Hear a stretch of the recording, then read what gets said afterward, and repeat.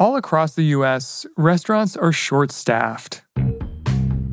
The ongoing worker shortage is taking a toll on restaurants and now even popular coffee shops. As restaurants work to rebound from the pandemic, they're struggling to ramp back up because they can't recruit enough workers. Now, the issues being felt at businesses nationwide. The National Federation of Independent Business says that 44% of small businesses have jobs that they can't fill. That is a record high now for the third straight month in a row. One restaurant that's facing this problem is called Dirt Candy in Lower Manhattan. It's run by a chef named Amanda Cohen. Amanda says that while finding workers is extremely difficult now, it's actually always been a problem for the restaurant industry, especially in New York City. This was happening pre-pandemic, and it is still happening to this day. But after months of trying to keep her restaurant afloat during the pandemic, Amanda realized she needed to do things differently and make working in a restaurant more enticing. So she went big and decided to rebuild her entire business model. Welcome to The Journal, our show about money, business, and power. I'm Ryan Knutson. It's Thursday, September 30th.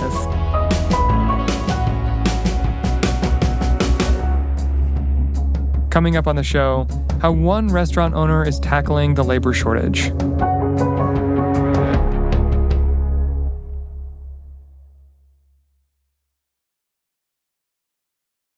This episode is brought to you by Global X ETFs. Looking to invest? Start your journey by exploring exchange-traded funds with Global X ETFs. Exchange-traded funds, or ETFs for short, create baskets of stocks, bonds, and other assets that you can buy in a single trade. Global X specializes in ETFs that track emerging trends, like the rise of artificial intelligence, as well as strategies aimed to generate income potential. Visit globalxetfs.com to discover how you can get started.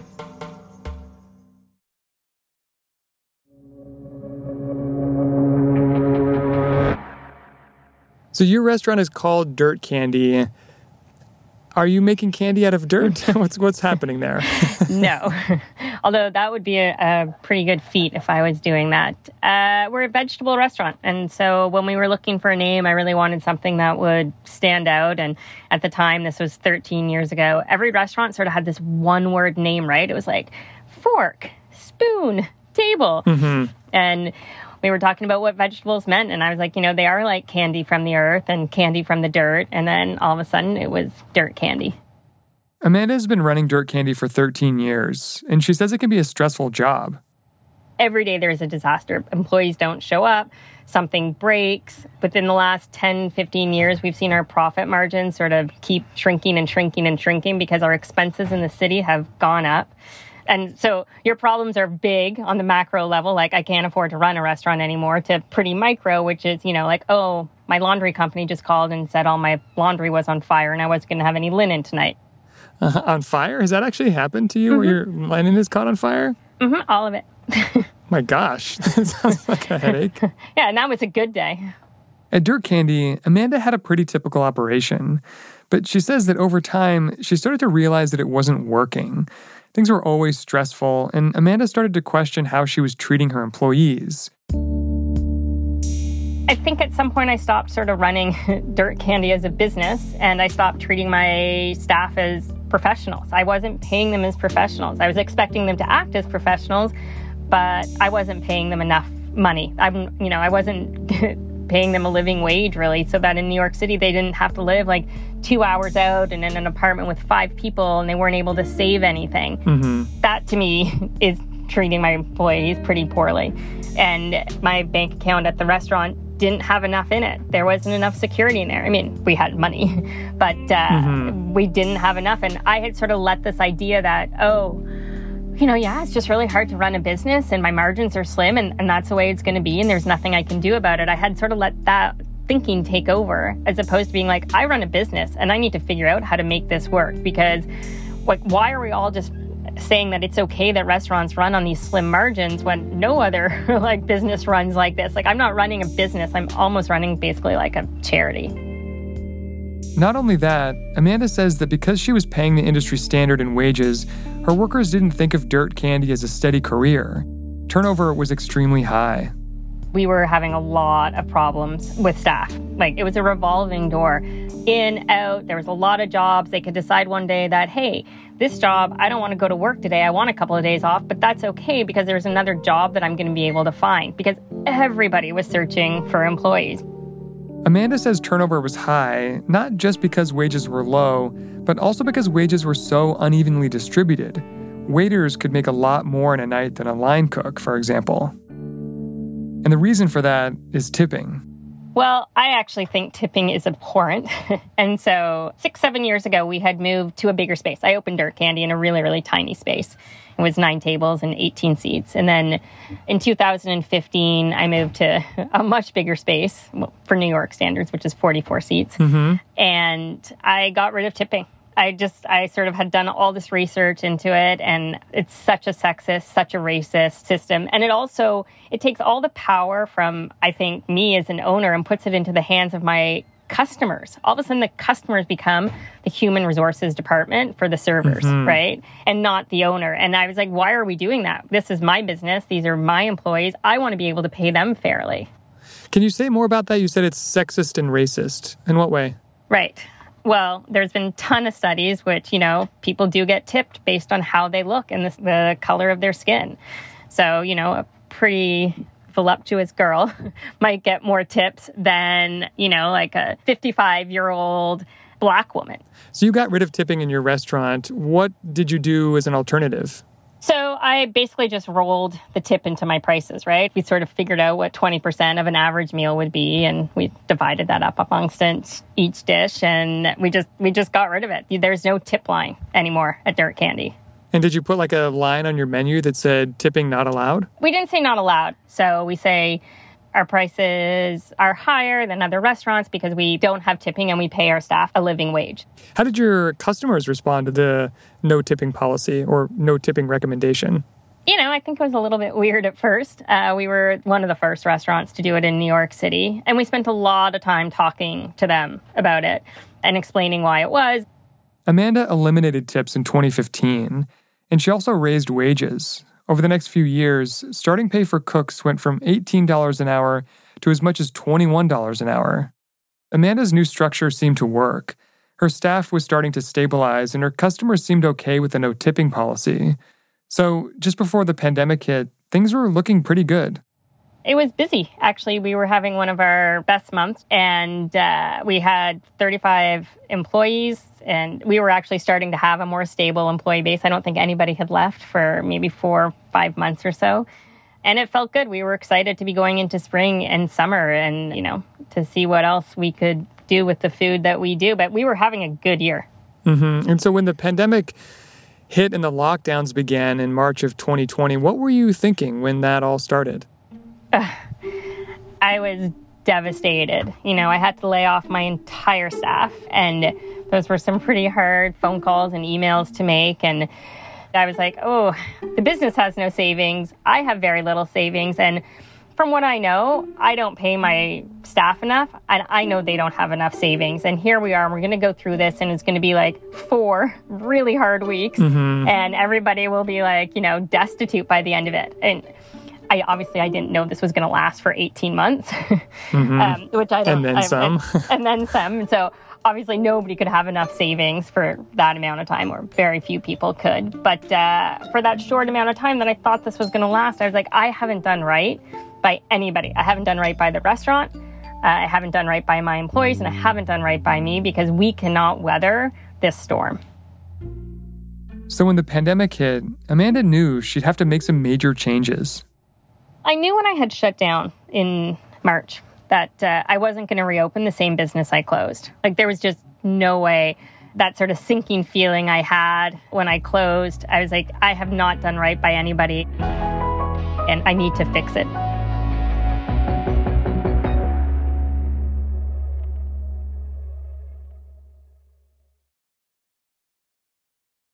This episode is brought to you by Vonage. With Vonage Video API, your developers can easily create custom video experiences tailored to your business. Enhance every conversation with live video, whether it's delivering faster tech support, improving customer service, or enabling interactive meetings and events. Unlock the true video potential of your business. Discover how at Vonage.com. This episode is brought to you by Vonage. With Vonage Video API, your developers can easily create custom video experiences tailored to your business. Enhance every conversation with live video, whether it's delivering faster tech support, improving customer service, or enabling interactive meetings and events. Unlock the true video potential of your business. Discover how at Vonage.com.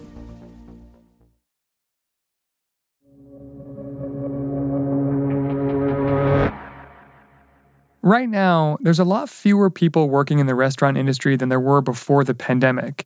In July, about 5% of people in food services quit their jobs nationwide. That's about 710,000 people. Post-lockdown, people just aren't coming back to the industry. For Amanda, the lockdown forced her to make significant changes at Dirt Candy, and when she reopened, she decided to rethink how the whole business operated, starting with the menu. I was still working with my managers, and we had a lot of conversations about it. And one of the things that happened for me is I run a more fancy restaurant, and we run 2 tasting menus. And pre-pandemic, the smaller one cost $55, and the more expensive one, I think, cost $99. And during the pandemic, we went down to 1 tasting menu. It was like 4 courses, 3-4 courses.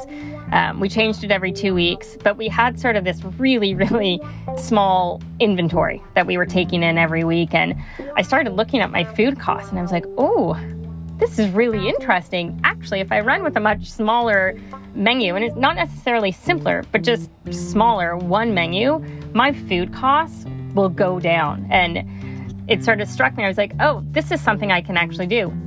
Amanda says that reducing Dirt Candy to a single menu cut down on her food costs a lot. Before, food accounted for roughly 27% of her operating expenses. Now, it's closer to 20%. And she didn't stop there. Amanda also raised the price of the tasting menu from $65 to $85. And she started to realize that now the whole business model for Dirt Candy looked different. She boosted wages even further to $25 an hour and could even afford to give her employees health insurance. So is this sort of an aha moment kind of brought about by the necessity of the fact that you went down to 1 menu, and when you did, you realized, wait a second, this might actually change my entire cost structure? Yeah. I mean, it really was this aha moment. And then I was like, darn it, why couldn't I see this beforehand? I would have had so many better years. But I also am not sure if pre-pandemic, if, everybody's sort of more accepting of how restaurants have had to pivot. Beyond pay and health insurance, Amanda also says she wanted to make working at Dirt Candy feel less like a gig and more like a career. Yes, we were able to offer the health insurance, and yes, we can do extra paid sick days and extra paid time off, which is pretty unusual in a small restaurant of my size. But we also, we opened up the culture of the restaurant, and we're like, we want you guys to participate as much as you can. And we also, this was something that we had never had beforehand. We have a built-in system of promotions and raises. And so everybody knows what to expect. After 3 months, there's a review. After 6 months, there's another review. That review is your first raise if you are doing a good enough job. And then, a year later, there's another raise. And so there's all these sort of markers that we didn't have before, which I think that structure is so important. And it's how I'm now looking at the business as a business. Were you nervous, though, to raise your prices and limit your menu? Were you nervous that customers wouldn't respond well?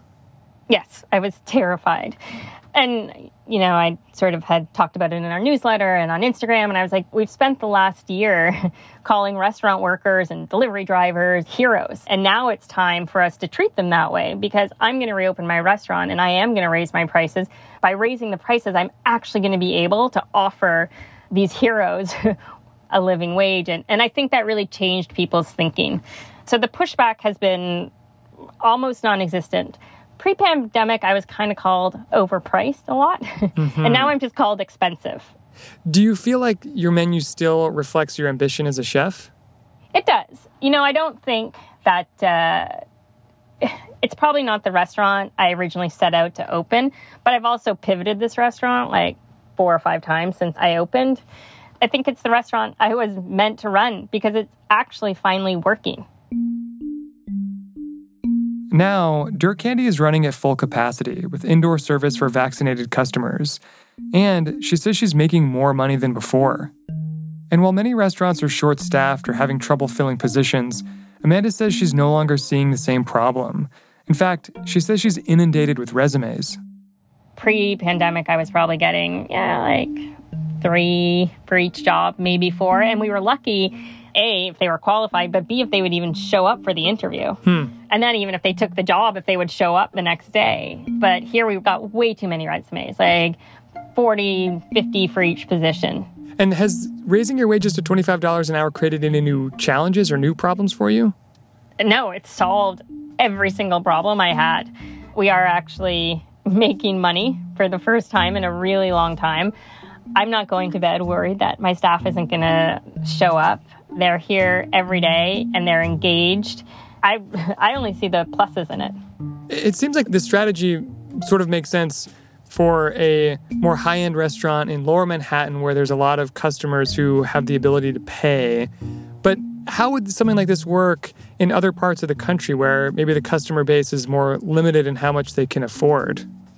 Well, it gets tricky. I don't want to tell anybody to have to run their business. But you have to be able to offer your employees some sort of decent wage. You have to raise your prices. So looking forward, what do you think this worker shortage is going to do to the restaurant industry? I think it's going to destroy it if people don't figure out how to retain their employees. I think we'll see a lot of sort of more corporate restaurants. You're going to lose the sort of independent restaurants.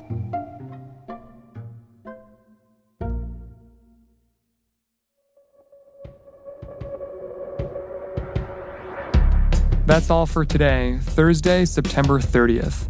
The Journal is a co-production of Gimlet and The Wall Street Journal. If you like the show, follow us on Spotify or wherever you get your podcasts. We're out every weekday afternoon. Thanks for listening. See you tomorrow.